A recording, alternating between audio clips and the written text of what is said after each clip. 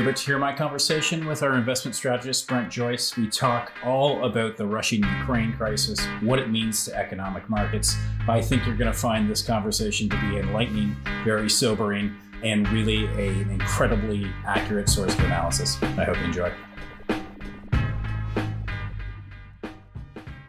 This podcast is for informational purposes only. Information relating to investment approaches or individual investments should not be construed as advice or endorsement. Listeners should seek professional advice for their situation.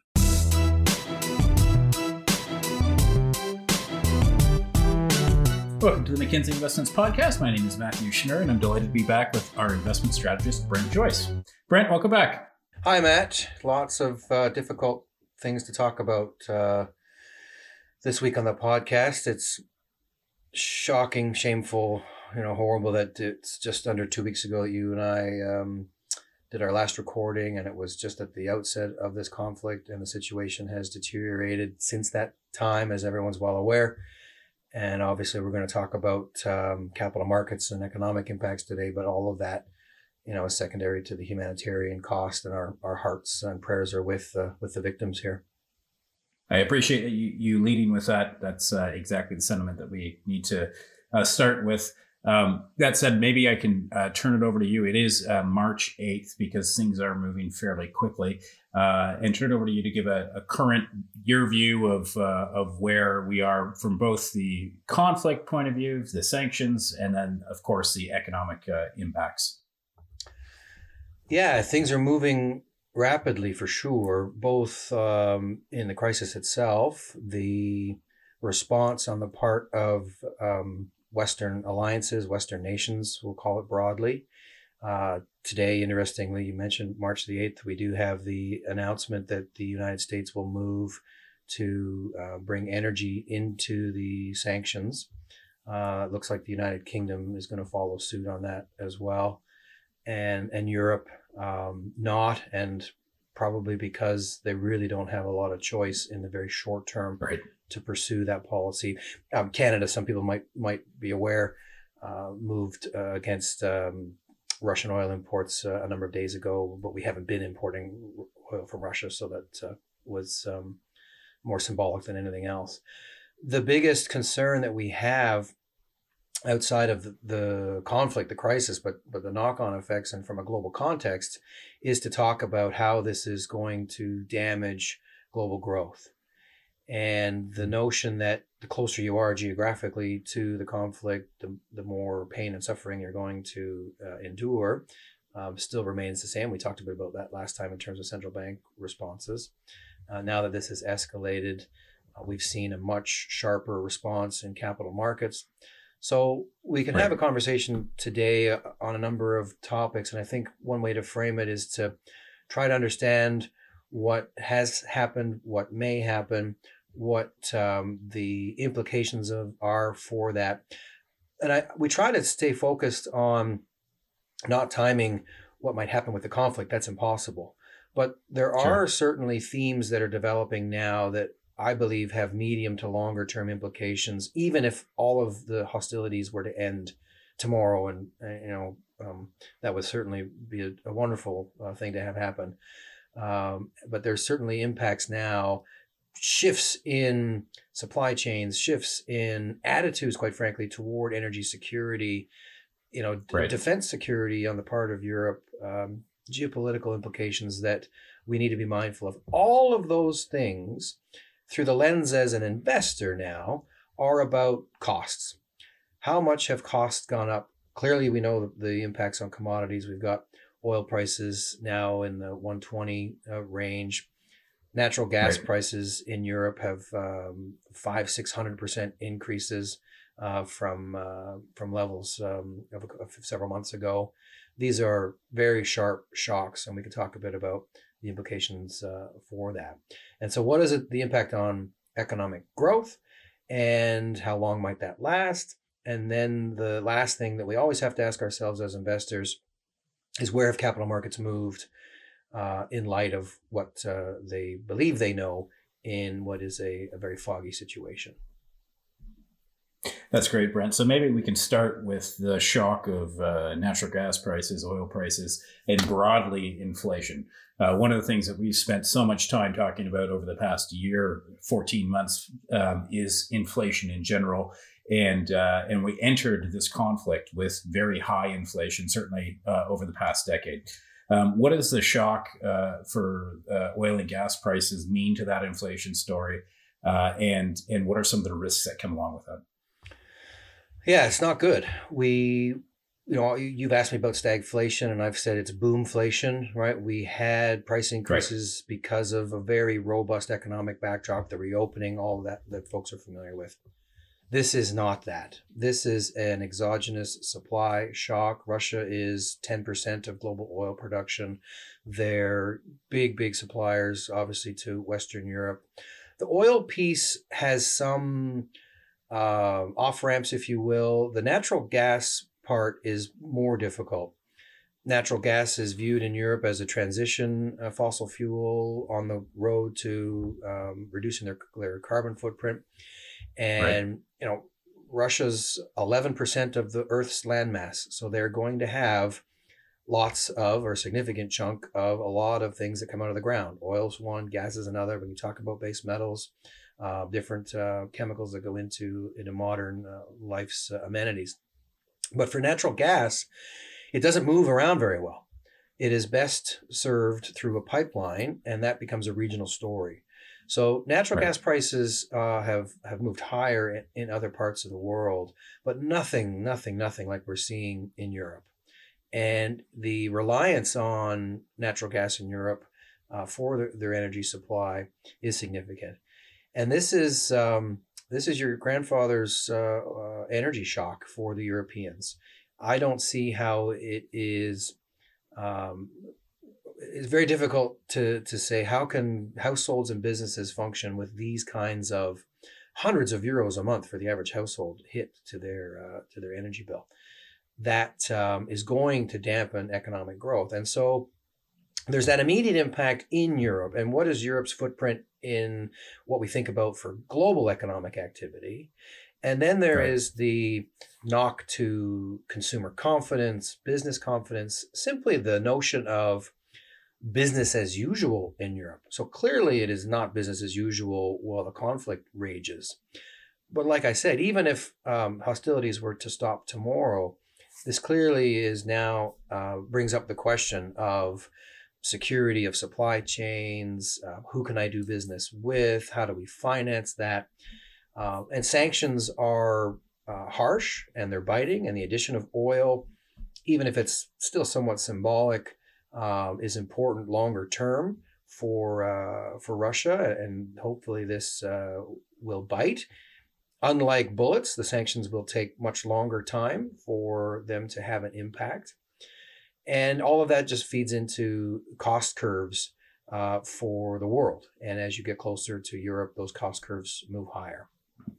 A lot of talk about, we get back to stagflation. And yeah, the concern around stagflation that I have, to be honest, largely dismissed up until this point, has now gone up in our modeling, and something that we are very much thinking about. For Europe, I think it is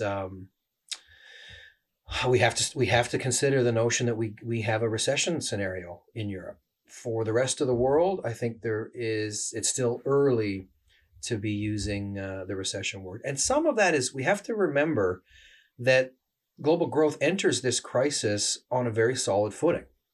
We were anticipating the reopening trade and the pent up demand being released and the inventory restocking cycle, all of that being positive economic activity to recover and mend and heal from the pandemic.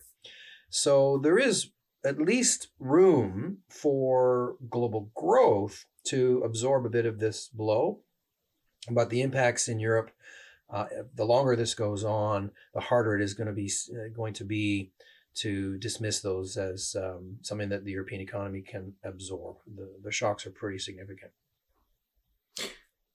Maybe we'll stay within Europe and then sort of explore the rest after that. But particularly on the ECB, are they able to respond to some of these crises And there was talk earlier this year about perhaps having a raising cycle starting this year. Is that completely off the table? Is there any other tools that they can reach for to help European nations at this time? Yeah, I think any consideration around tightening monetary policy in Europe is off the table until we get greater clarity on what's happening with the shock to the system. Right. Europe choosing to stay out of the oil and gas sanctions, like I said, they have little choice when 30% of your energy is coming from Russia. The sanctions can sometimes hit those that are imposing the sanctions more than it does those that are receiving the sanctions, right? So it's a dangerous game all around. And so the rest of the world moving against that is one thing, but Europe's not, because the economies certainly just wouldn't sustain it. And like I said, gas being a regional market, you can't easily get it from somewhere else. Longer term, though, you have to think about the costs that are going to go up now to rejig those supply chains. So we should expect that European energy security is going to become as important as climate is. And that's for everybody on the planet now. We have externalities to the carbon we choose to consume as human beings. And those externalities need to be priced appropriately. The climate is one we've talked about for many years. It needs to be more appropriately priced for how we consume carbon. But the externalities of geopolitics and the weaponization of energy has obviously come back and front and center now. And so whether it is energy or other imports from Russia, getting them insured, those cargoes insured, getting those cargoes from A to B, those costs have gone up. And that's not going to change simply because the shooting stops. And so that's a medium-term crimp on growth. But what markets are moving to discount today is the notion of what's happening in the next sort of 8 to 18 months, right? It takes years and years and billions of dollars to build LNG terminals. And if Europe's going to need natural gas for the next 10 to 15 to 20 years, perhaps, we can do that and they can source more secure supplies of energy from other places. It just takes time to do that. And I think we have to recognize that the moves around the energy infrastructure in Europe have been playing out since the financial crisis, whether that's a move away from nuclear energy, the move toward renewables, and so on. And so these we're in a short-term squeeze on, particularly for Europe. Just in context though, so let's play out the picture that Europe falls into a recession because of this energy squeeze. What does that mean for us as global investors? Well, we can think about the period 2011, 2012, 2013. We can think about the period 2018, 2019. And when we look at European economic activity during those times, it's chronically in recession. We have for most of 11, 12, and 13, Europe is in recession, more so than they're seeing any growth. It's an on again, off again, 1 quarter negative, 1 quarter slightly positive, back and forth for about a year and a half in 2018 and the first part of 2019. They slipped back into recession post-pandemic where most of the rest of the world was able to stave that off. So Europe being in recession isn't a new story for global investors to deal with. Unfortunately, when we look at global equities through that period in time, it is this sideways, choppy, volatile periods that we've witnessed over the past 12 years. These have come with central banks in transition. So we certainly had lots of Eurozone monetary issues in 11, 12, and 13, right? The Euro crisis, if you will. Of course. We've had bottoming of the inventory cycle through those periods. So it's not just Europe. We had Chinese bubble bursting, in 2015, 2016. And so through all of that, if you are a long-term investor and you look at the S&P 500 or the TSX or broadly the MSCI World Index, it was a pause, a sideways choppiness that lasts 18 months, certainly 8 to 12 months. And this shock could be setting us into that kind of an environment. For North America, our impact, because of our ability to generate energy homegrown, particularly natural gas, we've lots of that, is more insulated. It is the inflation knock-on that we have to worry about.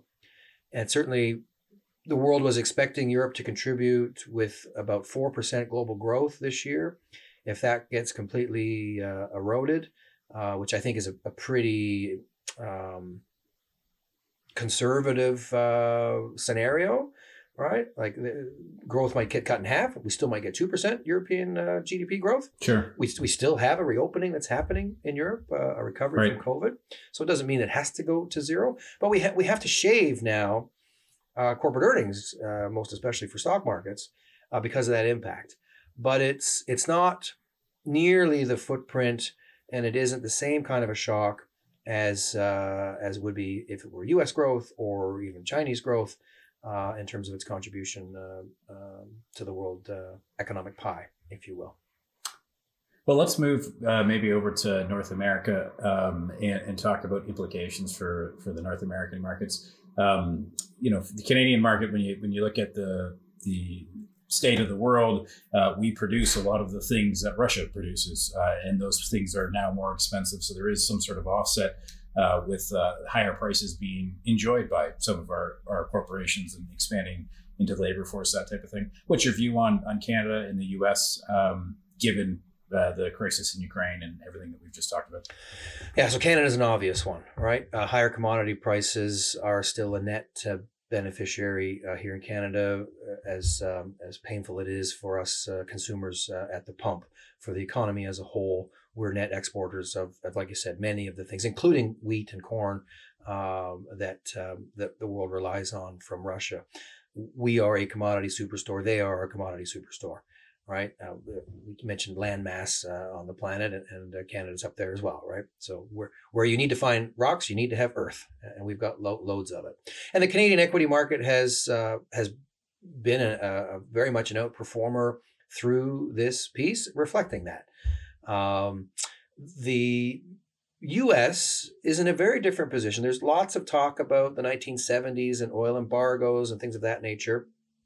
And those are reasonable things to look at, I think, in terms of how to think about this. But we do need to adjust for how prices have changed, and certainly the landscape of the U.S. economy has shifted dramatically. So two things there. On the consumption side, the amount of energy that it takes for the U.S. to squeeze out $1 of economic activity, $1 of GDP is how we measure it, the amount of energy has fallen dramatically in the last 15, 30, and 60 years. So this is not your grandfather's oil crisis in terms of oil embargoes of the 1970s, where we've got gas guzzling, V8 engines and all that sort of stuff. We have become a lot more efficient in our use of energy. The problem is we've not necessarily reduced the amount of energy that we consume. We've chose to do to benefit in other ways because of that. So on the consumption side, the impact isn't nearly as hard. For the U.S. as well, we're not talking about now a country that needs to import 18, 19, 20 million barrels a day of energy because they produced, just a little trickle. They're now one of the largest energy producers on the planet. And so, yes, they do consume, 18, 19, 20 million barrels a day of oil. Russia's contribution to that is pretty small. It's 3% in straight up barrels. It's upwards of 7 or 8% of U.S. supply for refined petroleum products. So it's not minuscule, but it isn't certainly anything compared to the footprint it is in Europe. Right. And you have then the similar sort of rotation, if you will, around winners and losers. So U.S. households lose, just like Canadian households lose, with $4 and $5 a gallon gasoline, and closing in on $2 a liter here. But that wealth is at least being transferred more internally within the U.S. economy than in the 1970s, where it was being shipped out of the country. And again, that is a bit more of what Europe is faced with. On the inflation footprint, you think about every $10 increase in oil, roughly different analyses that we've been reading, is just under 0.5% contribution to headline inflation. right? Okay. So we're in the 1.5% range. If you think about $30 being tacked onto oil here, that has to sustain and be persistent. And like I Sure. said, there are off ramps for oil. None of them are particularly attractive, I don't think. For sure, we're trying to reduce our carbon consumption as a planet in order to have climate goals, and in the near term, there's nothing going to change on that front in days or weeks. But what could change in days or weeks is the energy security side of oil consumption, and we're trading bad actors for bad actors. Let's be honest, right? So if we allow Iran to start pumping oil, because we do a new Sure. nuclear deal with them, if we there's room for Venezuela to put 1 million, maybe 1.5 million barrels. Same with Iran. Somewhere Right. we need to come up with between reduced consumption and offsetting supply. Right, there are many millions of barrels. Russia consumes some of its own oil. Certainly, Europe's going to buy some. Japan has not gone on an embargo. China is going to continue to buy Russia's oil. So hard to know the number, but it's certainly going to be 3, 4, 5 million barrels of oil that the world needs to find somewhere else, and that's gettable, right? Saudi Arabia can do a bit of that. Iran, Venezuela, U.S. shale's got room to ramp up production.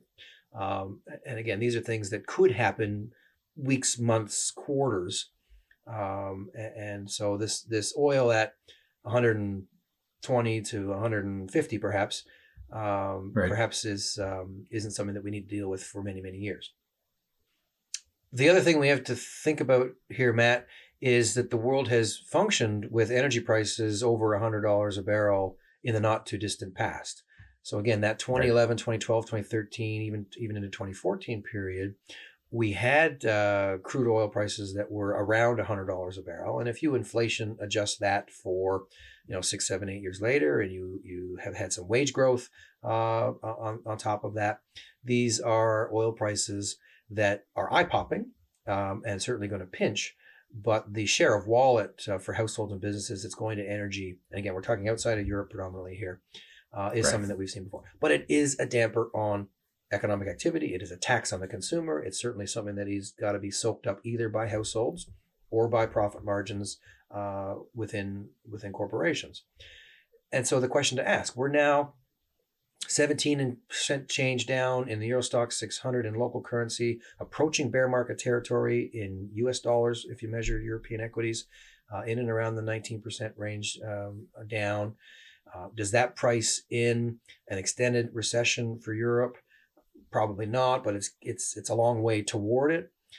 Similarly, North America, Canada, we talked about being a beneficiary through this and being able to step up with commodities, and that's a welcome thing. U.S. to some extent as well. And so North American markets that are in correction territory, which even 2 weeks ago we talked about the fact that looked like something that needed to have to happen anyhow for equity markets. Right. There's no reason here to think that capital markets aren't moving in stride as developments unfold. The sanctions themselves bring on other issues that we should probably talk about in terms of internal stresses within the global financial system. Great. Yes, let's turn to that. I'm assuming by the stresses within the financial system, you're alluding to the Russian financial system being sort of excluded from the global financial system. Maybe talk a little bit about what has happened and what implications you think that may have. Yeah, so we got to pay for Russia's commodities, and you need a financial system to do that. And we wrote in our week of this week that financial crises over the past decades often have come out of what's called the butterfly effect, where a small thing happens some corner of the world and it cascades through.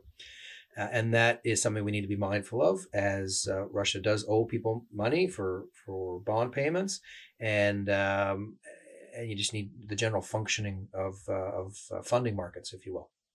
European banks are most exposed here. They've been hit very hard on their share prices to reflect that exposure. We're looking at credit spreads in Europe that are widening out. That's appropriate, given that we could be headed for recession there. But beyond that, and again, it comes back to this does appear to be largely contained as a European crisis, credit spreads in North America are behaving. Funding markets globally are still functioning. So the ring fencing of Russia and the tightening of these very sanctions, and the global financial system being one of the tools to do that, does seem to be something that the global capital markets are capable of digesting for now. But it bears close watch as somebody who might be owed some money, who's not Russia, a hedge fund, what have you. We need to be careful with that. But Russia's footprint, as much as it's very large in the commodity space, it's not that huge in terms of its contribution to global GDP. It's the 11th largest economy, even though it's the single biggest country geographically. It punches well below its weight for its population. Countries that are a half or a third the size in population to Russia's 140 odd million people have similar GDP footprints. Canada's number 10 for curiosity seekers, Russia being number 11. And it's the way that it's been already severed because of Crimea sanctions. I think Russia turning inward with trying to strengthen its domestic position with the expectation that this type of thing was going to happen if it misbehaved. So that footprint has been shrinking and shrinking and shrinking. This is not your Russian ruble crisis of decades gone by. Right. That's great context, Brent. We've covered a lot during this conversation. Certainly, it sounds to me, if I were to summarize it, that markets seem like they've done a fairly good job pricing in what is in front of us. Of course, with conflicts like this, the tails get fatter, as they say, because war is hard to predict and things can happen. What will you be looking for in the coming weeks as you look forward towards the conclusion, hopefully, of this? Yeah, the ceasing of hostilities obviously front and center, and markets would rally on that news for sure. But there are these medium to longer term impacts where you can't unring the bell on the sort of pariah state now that Russia, barring a regime change, I guess, finds itself. And so the rest of the world, if we are going to get serious about ring fencing and putting these sanctions and following through on them, this appears to be certainly the safer from a cost of life humanitarian standpoint than escalating the conflict militarily. And so the rest of the world is watching how the West responds here. I think the response has been sharp and solid and in solidarity and pragmatic, I guess, given some of the choices that we can't make or Europe can't make. And so we need to watch how that unfolds and where the longer term lingering implications lie. And there's many, many tentacles to keep track of. For the moment, still the same advice. Stick to your long-term plan. If that plan is laid out and suits your goals and objectives, the capital markets are functioning through this crisis. And as much as you can't time or predict the outcomes of these events, we've certainly gone to de-risk some of our portfolios. We would ask folks to remain calm and not make any rash knee-jerk reactions in the heat of these emotions. The reason you have a long-term plan is precisely for situations like this. And investors need to stay well balanced through here. Trying to swing for what appear to be price dislocations is not what we would recommend at this juncture. Patience is the call of the day. Brent, sage advice as always, and particularly right now. I appreciate you taking the time to walk through this. You're welcome, Matt.